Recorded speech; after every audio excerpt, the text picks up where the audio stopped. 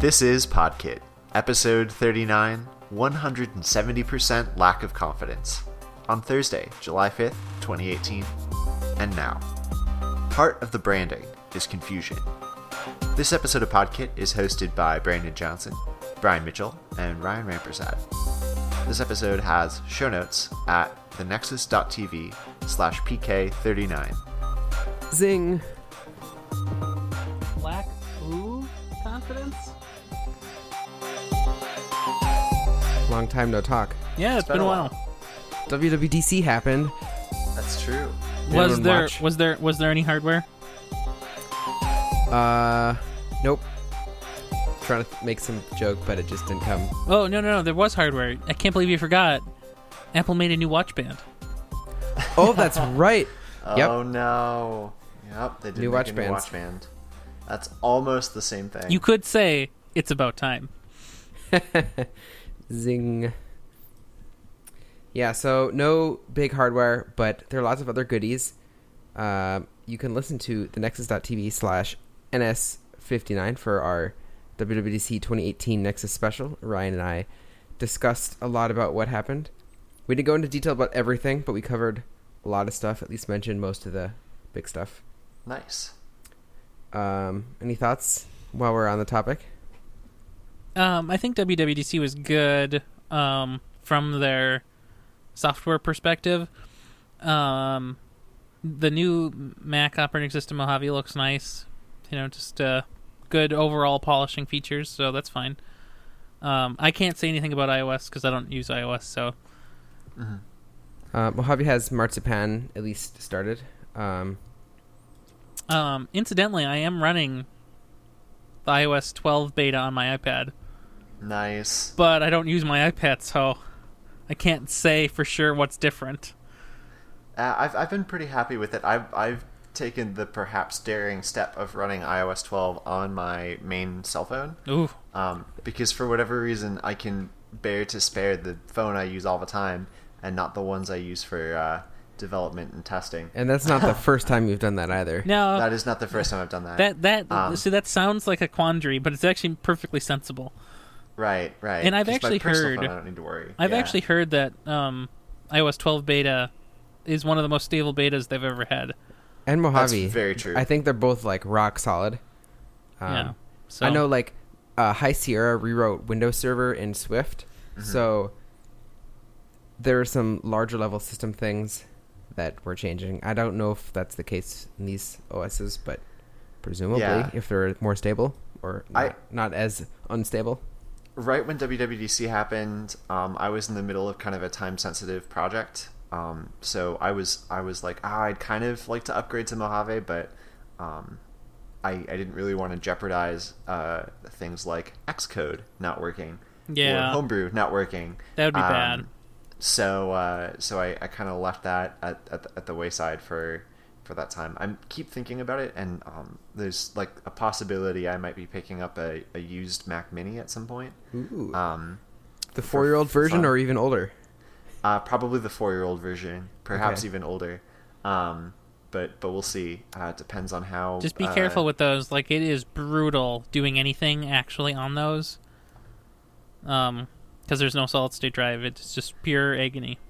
Right. I have 2 nails that I've filed off that work to slide open the motherboard to do a solid state and RAM upgrade in one of those if you want. Brian, I didn't know where you were I've done going to it go before. with those nails. I had no idea where this was going.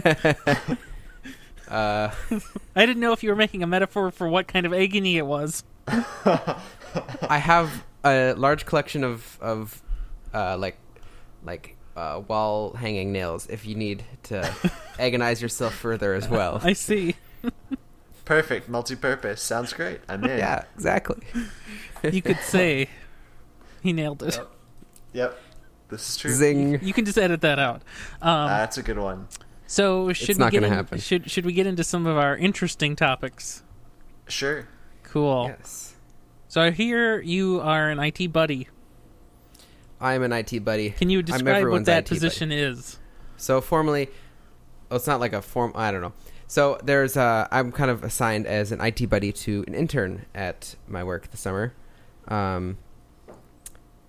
She's a student from another Midwestern college, working for the summer full time.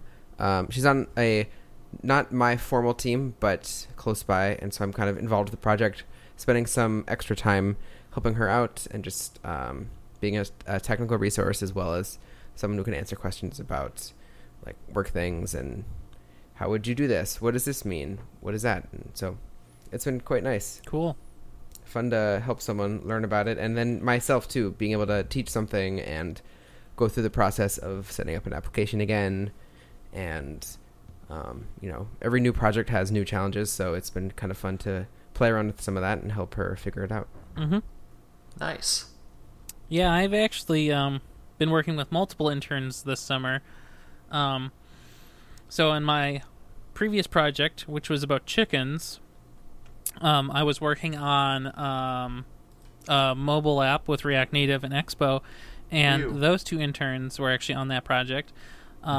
And I think one of them is from St. Cloud State, and the other is from some other school somewhere.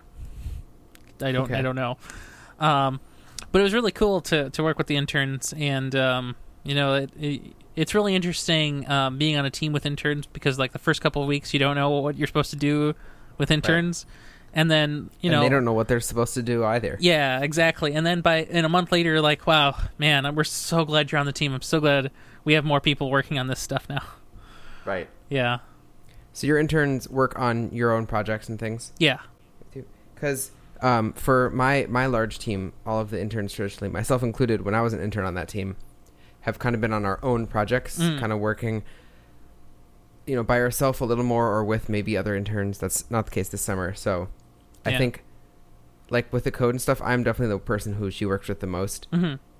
And that's, that was more the case a few weeks ago when, I don't know, she's like 7 weeks into it now. But the first few weeks, I was spending a lot more time helping her out. And now she's, understanding things a little more, has learned the basics of React. And so that's good. But I know a lot of the other interns in my company work on teams and are just doing sprint work with that team. And so that's, a different experience. I think there are ups and downs to both, and it's just how the team wants to do it. Yeah. Last year, when I was on a different team, we had a group of 4 interns, and only one of them actually had computer science experience, like any programming experience, and it was minimal even at that point. So the other 3 were sort of PMBA, like they weren't on a technical track; they were more on a business IT track. Okay. And so they kind of learned. The 3 of them learned from the other intern who did know how to program stuff, like how to program, sort of like. And they kind of just did their own little intern project. But I think as a group, we all sort of decided, let's never do that again. Let's actually have them work on stuff with other developers that are part of the real products we're making. Mm-hmm. I think you do learn more when you're working with, when you have other resources and people who are familiar with the code base. Yep. The team she's on doesn't have any web applications, modern target architecture kind of things. It's a lot of support that they do, and this is kind of starting the process to automate out a lot of the support they have to do. But there isn't a resource on their team who can technically help with the project. So me and another coworker are kind of helping out a little bit.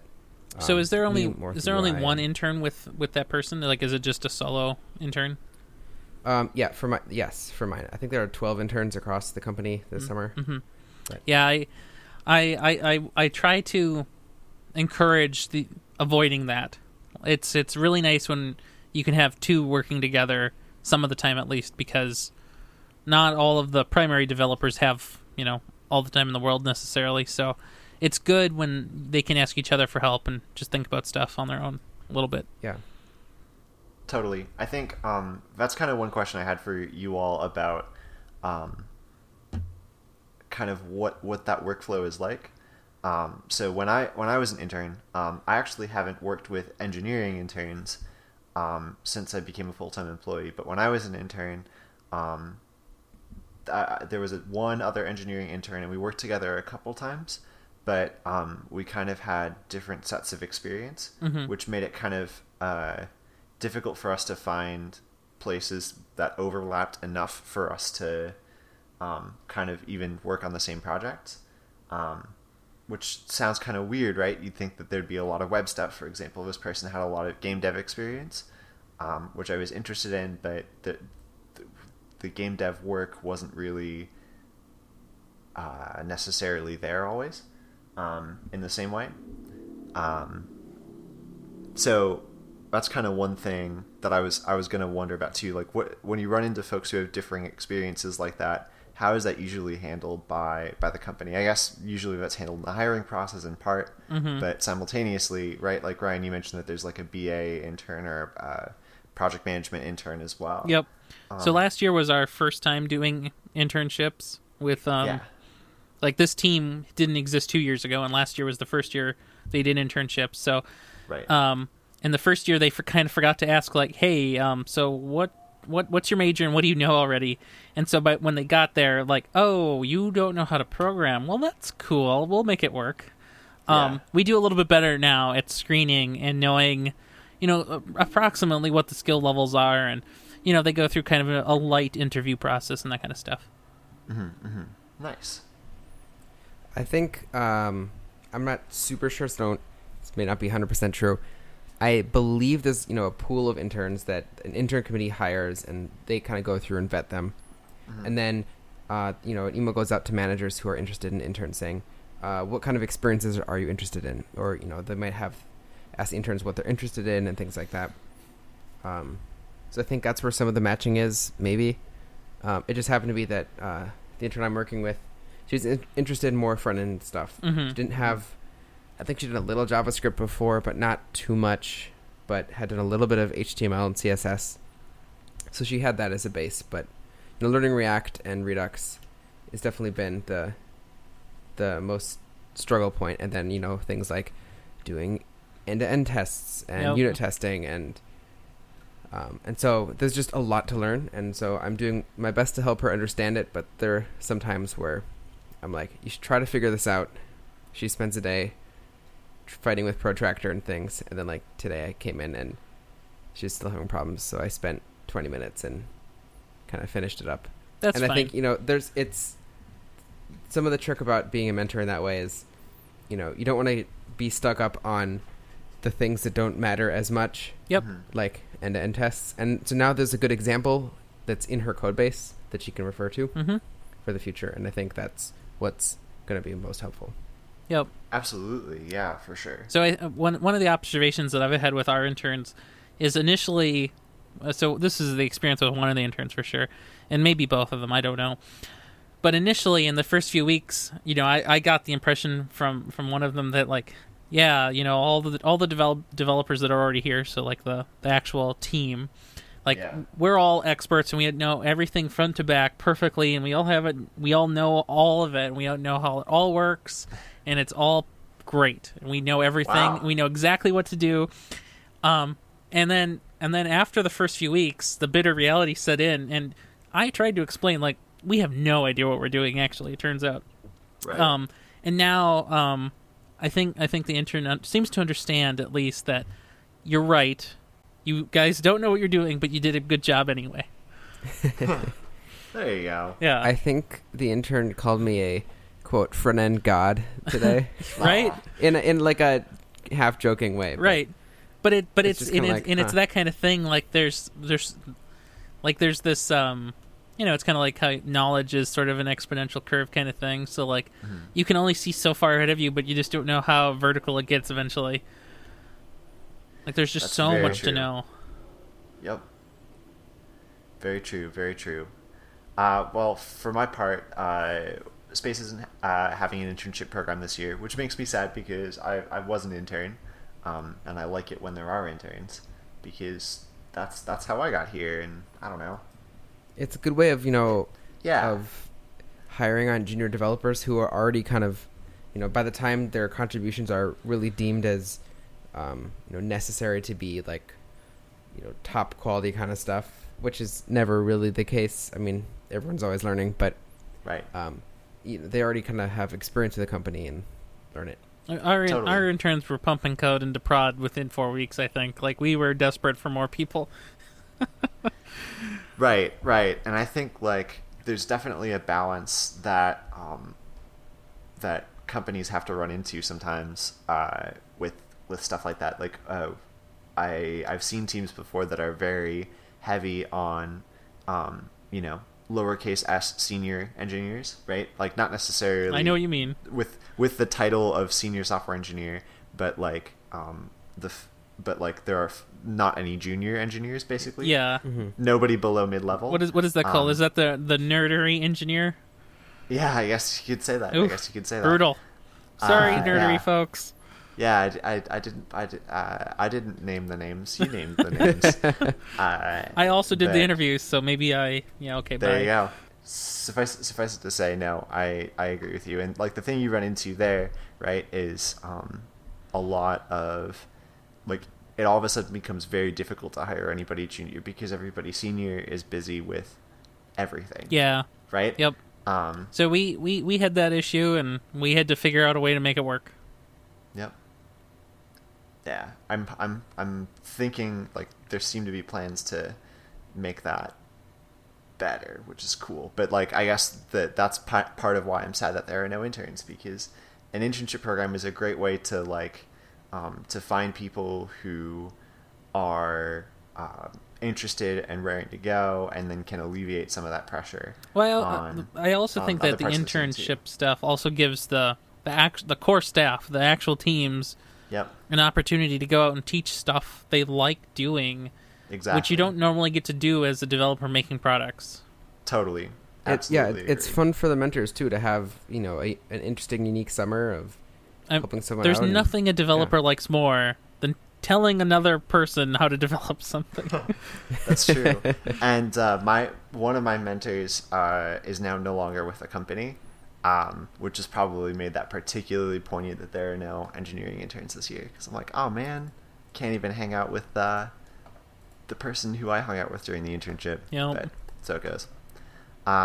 So I guess the TLDR there is internship programs are cool. I'm really glad to hear that you guys are like having positive experiences with the interns at the companies, and that is cool stuff. It's cool to be able to teach folks like that, as you said, for sure. Yeah, I was lucky enough to actually get to interview our two interns before they started, and I think we selected these two from a pool of like 6 others or so, and like the bar wasn't even very high. Like, could you over the phone make complete sentences, and could you tell us about some computer science classwork? It's pretty low bar.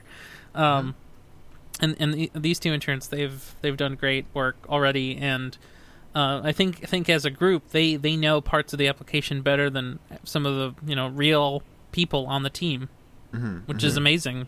It's great. Yeah.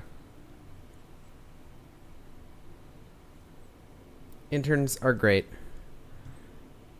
This is true.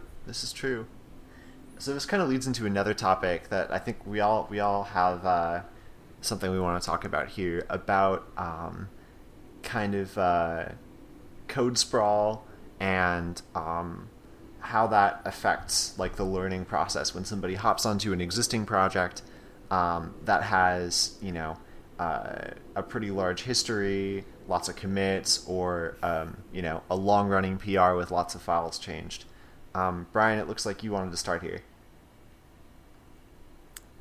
I think Ryan. Hi. Oh, Ryan. Oh, sorry. Our names are very similar. I don't know. Sometimes the Skype, the Hangouts. What do we use here? Slack? I'm not sure anymore. FaceTime? Did I write that originally? Huh? Who knew? I didn't know. I thought it was here when I got here. Yeah, that's funny. If I wrote that in the past, I wrote what I wrote after in the future. So, oh man, this is getting really weird now. Well, so one of the interesting things is, so we've been working on this React Native app for about 6 months now, and apparently code sprawl, what a word, was on my mind when I wrote this. But what's the experience like for beginners in school and or in boot camp? So in other words, when I was in school, one of the things that I have kind of like 2 impressions from the U of M computer science program. So one of them is we don't spend enough time reading code from other people, whether that be good code that somebody says is good, or even bad code that somebody says is bad, let alone peers and mentors' code. So reading other people's code is a really great exercise because it teaches you that nobody has a clue what they're doing, but also that you have to think in a certain way when you write code so that the person who takes over for the person who takes over for you can read it. Mm-hmm. And that's not something normal people think about when they start coding. So what's it like for a beginner to start coding in the real world when it's not just a simple little project with 1 or 2 files, but when it's, like a React Native app, when it's, 80 files long when they get there, let alone, Right. 150 files by the time they're done. It's just a really big thing, especially when you're an intern, for example, and you just kind of get told, go optimize this app. Gosh, what a goal. Right? And I can give you some details about that in a little bit, but it's so amazing about the difference of scale and complexity that school tends to provide and what the real world tends to thrive on. Mm-hmm. I was lucky. I was different. So I didn't mention it in the previous section about internships, but I never had an internship. But I've been coding my own fairly complex thingamajigs for quite some time. Mm-hmm. So this was never really a big deal for me. Like, I've understood, apparently, the word sprawl. Now I would kind of characterize it as urban decay. So I'm not sure if that's different or the same. So yeah, it's an interesting experience and an interesting thing to think about. Yeah, absolutely. I kind of had a similar experience. So when I was an intern, I focused on a React Native app as well, and it was really awesome to be able to learn from some of the folks who had originated the React Native app. And now I'm kind of at the point where I have a pretty thorough knowledge of the code base, to the point where, when arcane things come up, I need to refer back to the code, but sometimes I can even pull some of the locations of certain things out in memory, mm-hmm. which I don't think that's a thing to be proud of. But did you use a pointer? Yeah, lots of pointers. Unfortunately, there are lots of null pointers also in my brain. Oh, that's unfortunate. We'll figure it out at some point. But you're totally right. When you put an intern to work on something like that too, I think there can be some really cool things that happen. Mm-hmm. Yeah, for sure. Yeah, so apparently, when I wrote this the first time, there were 70 files changed, and I was actually one who made that PR, and I have no idea anymore what that PR is now, because it's long gone. It was approved, I can tell you that. Hey-o. But when you think about 70 files, like, when is that a small change? Like, how many files do you need to have? Is that like 500 files, and then 70 is like no big deal? What if you're making changes that happen to touch all of those files for some legitimate reason? I guess it happened. You moved one file and then had to update all of the import statements in 60 some other files. It's all relative to what you're doing. Yeah. If you're rewrite the application and it's 5 files, that's a pretty big commit. Where you're updating a path in a couple files and it balloons out to many. Right. I've had my largest commits are either like implement a linter, which hits every 300 files, yep. or it's something like implement this new framework, release it when it's not under a flag, and then delete the old framework. That's when I have things where I'm like 3,000 deletions, changed 60, 80 files or something. Right, so it's all kind of relative to what you're doing. Yeah, I have some additional thoughts here too. So it doesn't just happen when I code, it happens when other people code too.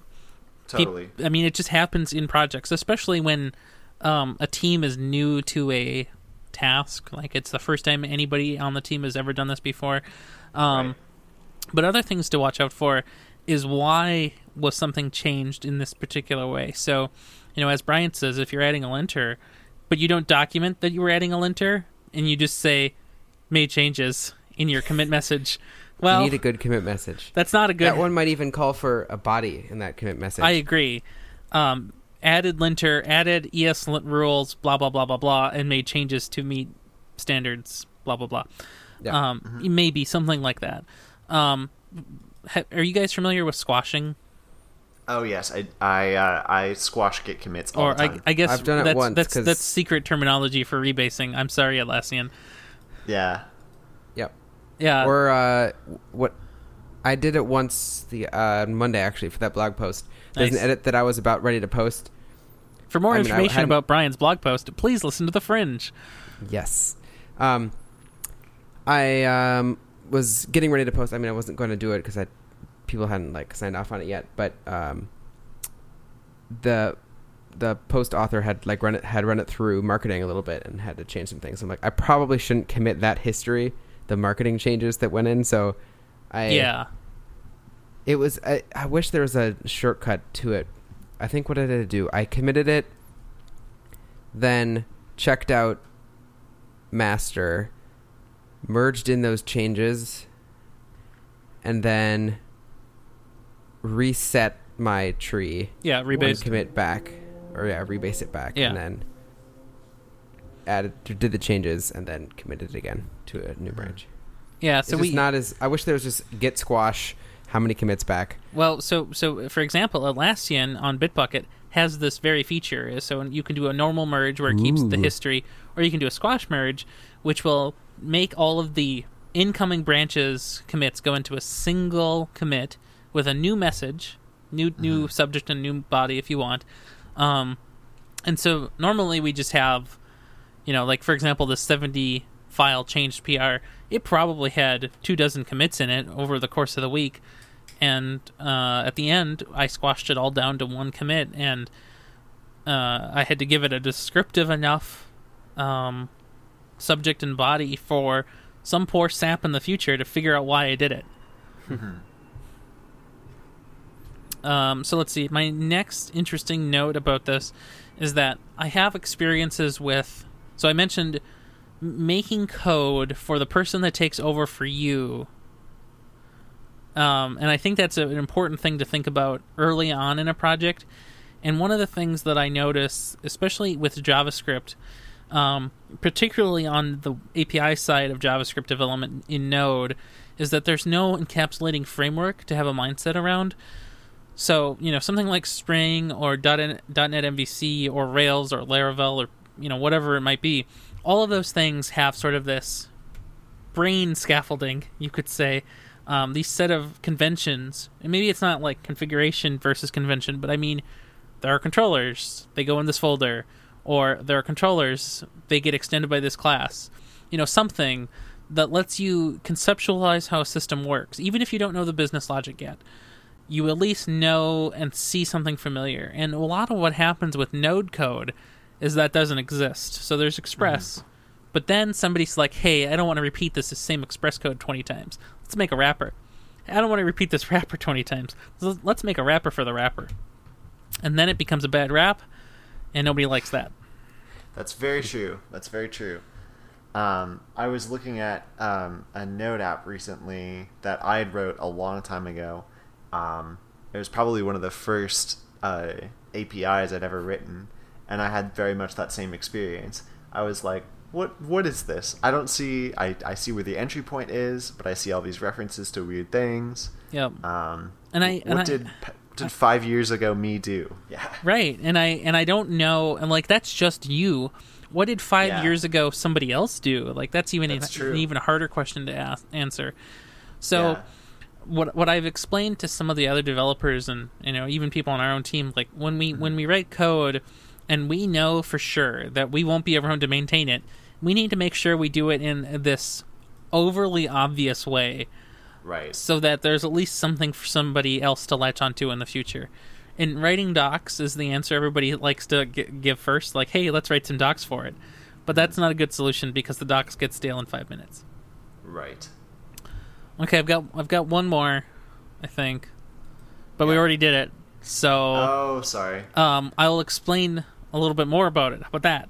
So so again, we had our interns and we put them to work on real code by their second week. So, the first week is kind of like, we're working with chickens. Chickens is a very, very diverse field. The app does this stuff. The service does this stuff. This is the business model, blah, blah, blah. And then here's the app, and here's the architecture. Here's some of our recent decision-making. Here's some of the unknowns that we're going to have to tackle soon. And by their second week, we kind of got them up to speed, and they were good, and then we started having them work on their respective tasks. So one of those tasks was handling upgrades in Expo gracefully.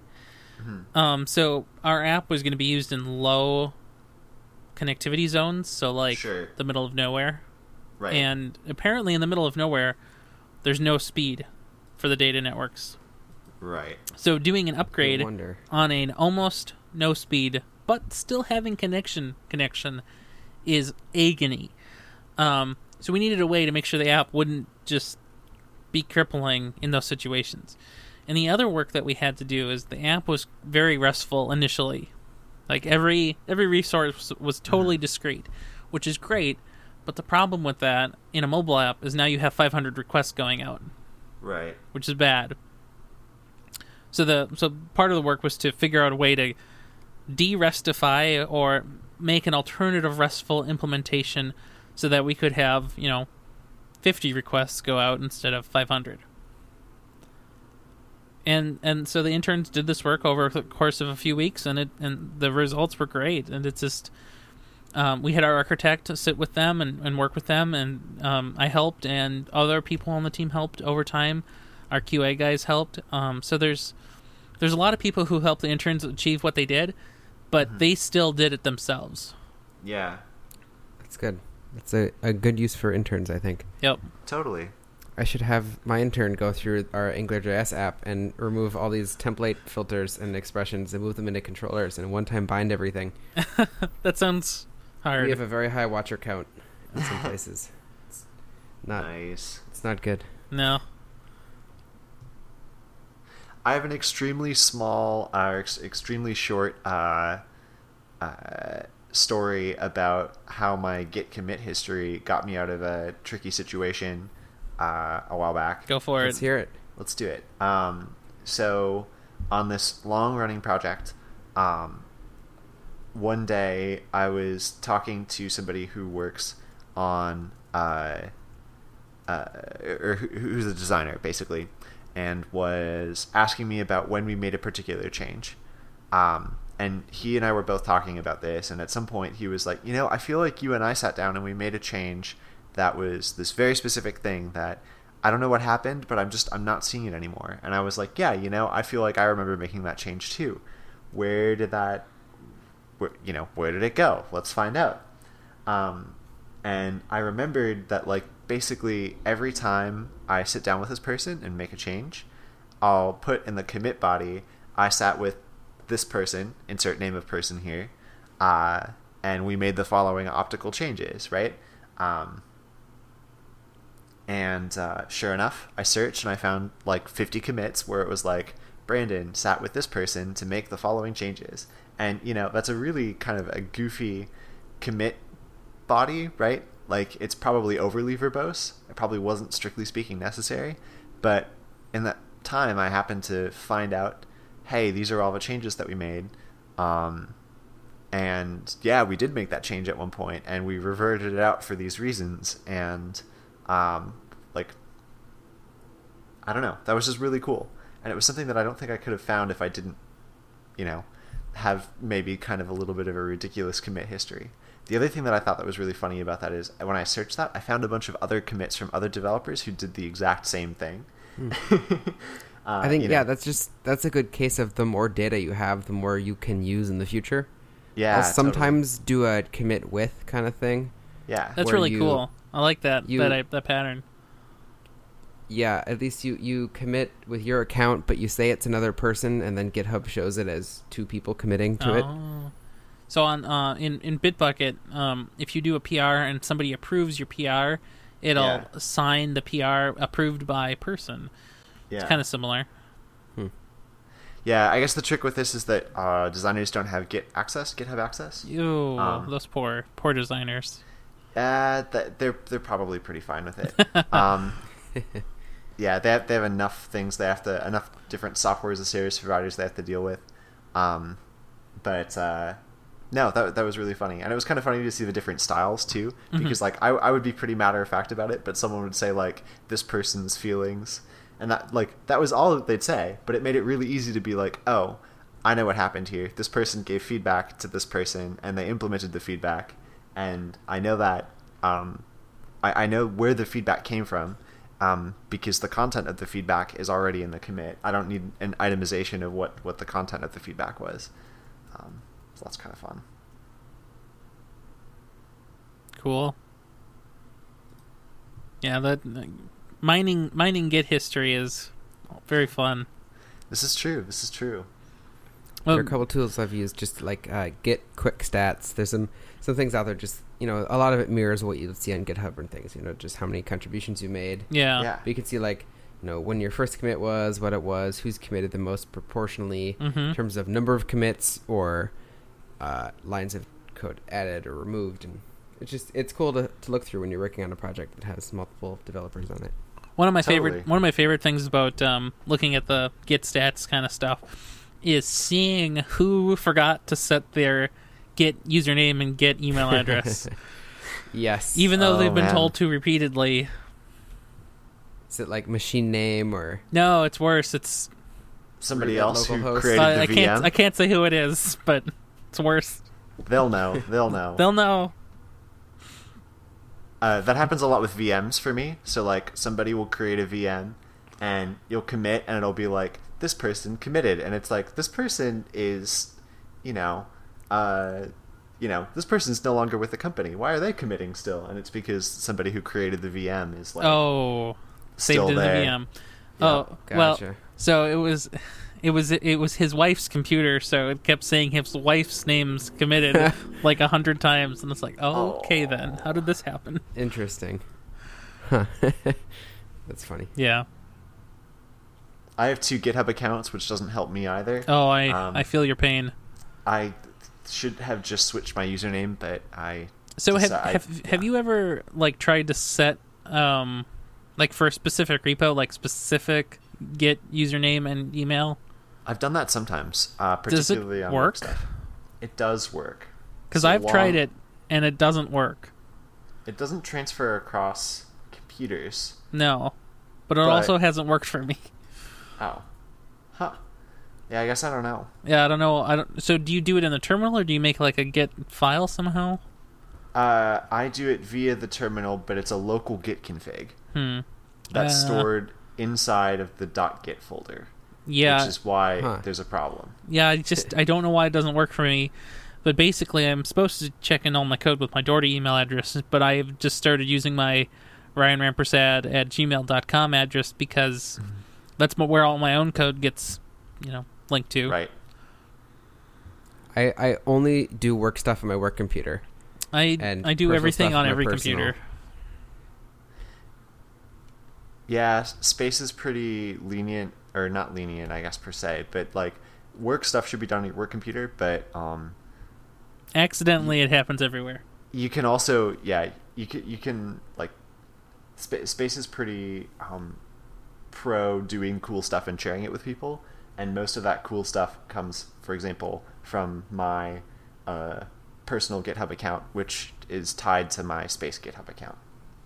So, which is maybe too much info about how that works, but I guess whatever. I guess it would be easier if I didn't have my personal GitHub or my personal Git credentials as the default ones. That would also probably help. Right.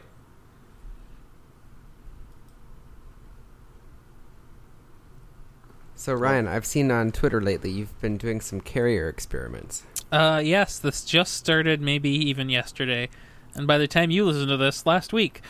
So in a while, I will, in a non-determinate period of time, I will be traveling somewhere, which is said to be in the middle of nowhere. Not only might there be chickens around? No, there won't be any chickens. It'll be a different bird, ironically, though. Can't say which. Come back in November. But so I'm going on a trip, and presumably T-Mobile won't work there because it's in the middle of nowhere, and it's not a metro area, and it's not a small metro area, and it's not really a city or a town. It's kind of a middle of nowhere kind of place. Kind of like a cornfield almost. Oh, nice. yeah. Yeah. So usually there aren't service providers in a cornfield except the big red V. I mean Verizon. Yes. So Verizon might work. So yesterday, actually maybe it was Tuesday, I bought it. It was a Verizon SIM card. You can actually get a prepaid Verizon SIM card for just $10 at your local Target. Nice. And for $50, you can get 7 gigabytes of data and then unlimited texting and calling, which don't matter really. Right. Because who wants to call people, I guess. If you have dial-up internet, you might need to call. Hopefully it's not that bad where I'm going. And so I'm actually I have both devices right here, so Brian and Brandon can see them on the screen. Yeah. Here's 2 devices, and so one of these is the S8 and the other is the S9, and I'm going to bring both of those with me. So one will have the T-Mobile SIM and one will have the Verizon SIM. And so I've been carrying both phones around for the past 2 days, and it's really bizarre carrying 2 phones around like this, and both of them having actually working connections. Nice. And because the way I am, I set up the phones the same way as the previous phone. So every time I get a new phone, I copy everything I can exactly as it was, and then make minor modifications over time. Right. And so both phones are very similar, but they're just out of sync enough to annoy me, and it's hilarious. And I also can't always tell which one I'm using at any given time. Mm-hmm. So when I'm sitting somewhere and I'm like, why isn't the thing I'm looking for here? And then I have to look at the back because on the 2 phones, That's they have the different identifying feature. They have different back camera layouts. One has one camera, and the other has 2 cameras. You should really have one that's not red. no, that's part of the brand. The branding must remain. I guess part of the branding is just confusion too. So when I go on my trip out to the middle of nowhere, where the birds don't fly, I will have 2 phones with me, and maybe I will be able to live a normal life with cellular data. Nice. Best of luck. Yeah. And have fun. I will do that. Well, I think that just about concludes our main topics for this evening, which means it's time for everybody's favorite segment, our new Twitter followees. Woohoo! We still need a little jingle for that. Oh, one day. Someone who has a singer friend should find someone to record a nice clip for us. I don't have that. We will take files in the bodies of a tweet us at the Nexus TV, and we'll pick our favorites. They have to be 7-zipped and then base64 encoded, though. That's the only requirement. Yeah, you have to embed the file inside of an 80.bitty.site URL. That's a callback to The Fringe, which you should listen to. Nice. Well, so, Brandon, you're up first. Yes, my first Twitter followee is at ReasonMLCat. And Wow. as its bio says, it is a cool cat that likes ReasonML. So if you haven't heard of ReasonML, it is like... I would probably say that it is an ML family language of sorts that interoperates with JavaScript in some interesting and novel ways. There's a particular I don't know what you'd call it, project of the Reason project called BuckleScript. Yep. That compiles Reason to JavaScript, more or less. I think that's a fair statement. I've tried this out a couple times. It's really cool. It kind of gives you a more ML-like way to write something that is basically kind of sort of maybe JavaScript and interoperates really well with things like React and Redux. So Reason is kind of cool. But ReasonMLCat tweets lots of very entertaining pictures and quotes about... Are you on the run, Brandon? That would be me. Oh, I okay. live in Uptown. Just checking. Sorry, go on. I mean, yes, always, but not today. But the ReasonMLCat tweets some fun quotes. Like the most recent one is a picture of the ReasonMLCat taking a nap that says, "When the types are just right." So my favorite one was when I find about your mutable state. Yep, that's a very good one too. I think you might have retweeted that because I saw it earlier in the week. Yes, I did retweet that because it was very good. That is probably what got that account the follow. Yep. Additionally, I followed James Voss Grumish, who is a web developer in town here. He's giving the talk at Minneapolis Junior Devs in a couple weeks, or next week, and that's going to be super cool. I'm really excited. It's going to be about estimating software, which is one of those things, or estimating for software development, which is one of those things that I think black magic. Yeah.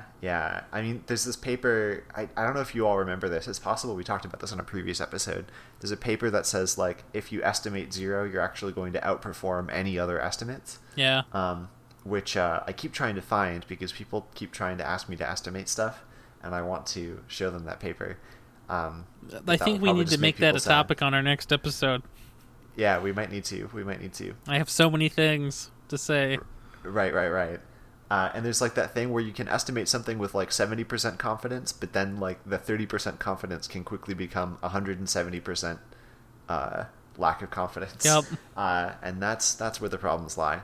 Anyhow, so I'm really excited for that event. It should be cool. I'm going to be running the doors. So yeah, if you have tickets, see you there. If you don't have tickets, there's a wait list, but there are no more tickets. Surprise! Kind of like Open Source North. Hey. You're supposed to do the zing thing again, I think. Zing! There you go. No, that was really cool. That was really cool. It was good to see that they sold out of tickets. So my last Twitter followee is Functions Conference, which is in my favorite city in the United States. That's not in the United States. That's in Canada, which is Toronto. Toronto kind of is my favorite city in the United States, but that's neither here nor there. United States of North America, right? That's true. It is neither here nor there. It looks really cool. And the reason why I followed it is because it's a conference that is kind of focused on serverless, and it looks like they have people who know what they're talking about there, which is sometimes a rarity when it comes to serverless stuff. You bet. So I'm pretty excited, even though I'm not going to go because I can't go to Canada for a long time, because I've already gone to Canada too much. But I really like Canada. Did I mention I like Canada? Been kicked out now because you think it's part of the U.S. No, I don't think it's part of the U.S. I think it's a magnificent country. Yes. And that just about does it for my Twitter followees before I get hauled away by the police at Brian's. It wasn't me, I swear. It was the Mountie. So good. All right, so for me, I follow out Maximilian, whose Twitter name is at MaxHasADHD. He's an iOS developer who develops the app Television. The Twitter. I think it's Television Time and Cinema Time. Yeah. Or Movie Time. Gosh, what is it called on my home screen? I can never figure it out. But or on the iPhone, the app names is TV Time and then Movies. So it's just movie and TV tracking apps. I think there's a reviews app he makes as well, but I have not used it. So just tracking, what TV shows you're watching. I've been using that TV app a lot lately. I was using another app made by some other developers, but it's kind of been abandoned and crashed, and I was looking for something else, and this seemed to be the one to get. So it alerts me when new TV shows are airing, and I can keep track of which episodes I've seen in the season. I can see when shows are airing. It's great. The Movies app is kind of the same, except you can mark which ones you've watched. You can rate them, things like that. Nice. So super, super nice if you're into watching TV shows and movies. The next person is Joe Carlson. He goes by at Joe Carlson1, and that's Carlson with 2 S's and an O and an N. He gave a talk at JavaScript Minnesota, Lightning Talk, a couple months ago. He gave a talk at Open Source North. I don't know, he's a local guy. I figured I should follow him after I saw him talk twice. Yeah, I think he was working at Target recently. I don't know where he's working right now. I think he's a developer or manager or something like that at Target. Yeah, he's a nice guy, has a good speaking presence. That's cool. Yeah, check him out. Definitely a cool human being. And last person is Tyler Patterson. He's a engineering craft manager at my job, and he's a cool guy. He has a Twitter. He followed me, so I followed him back. Yeah, he has some good thoughts about the industry and etc. Cool. Nice. I have one Twitter followee. One whole followee. One. I see. I don't follow people. It's risky. So this is Robert Mason, who did the most recent JavaScript Minnesota talk about Rust and WebAssembly, Yeah. which was just maybe a week ago or 2 weeks ago. I don't know how to count. It will be 2 weeks ago. Don't know but how it to was a count week ago. time anymore because of the future. I'm with you. Which is the end of June talk. Which is funny because the talk before that was about time. Yep. Yeah. So yeah, that was really cool. Good talk. Yep. That's it. That's who I follow. Awesome. Well, where can we find you guys on the internet? Or not on the internet, anywhere. Let's see. Well, you can find me just slightly north and west of my present location, in beautiful, historic downtown Minneapolis. Every time you make that joke at JavaScript Minnesota, I always wonder how many people are getting this. I think it's a solid 1%, probably. Which is funny because the show is 99% invisible. I'm glad you got that one. 100%.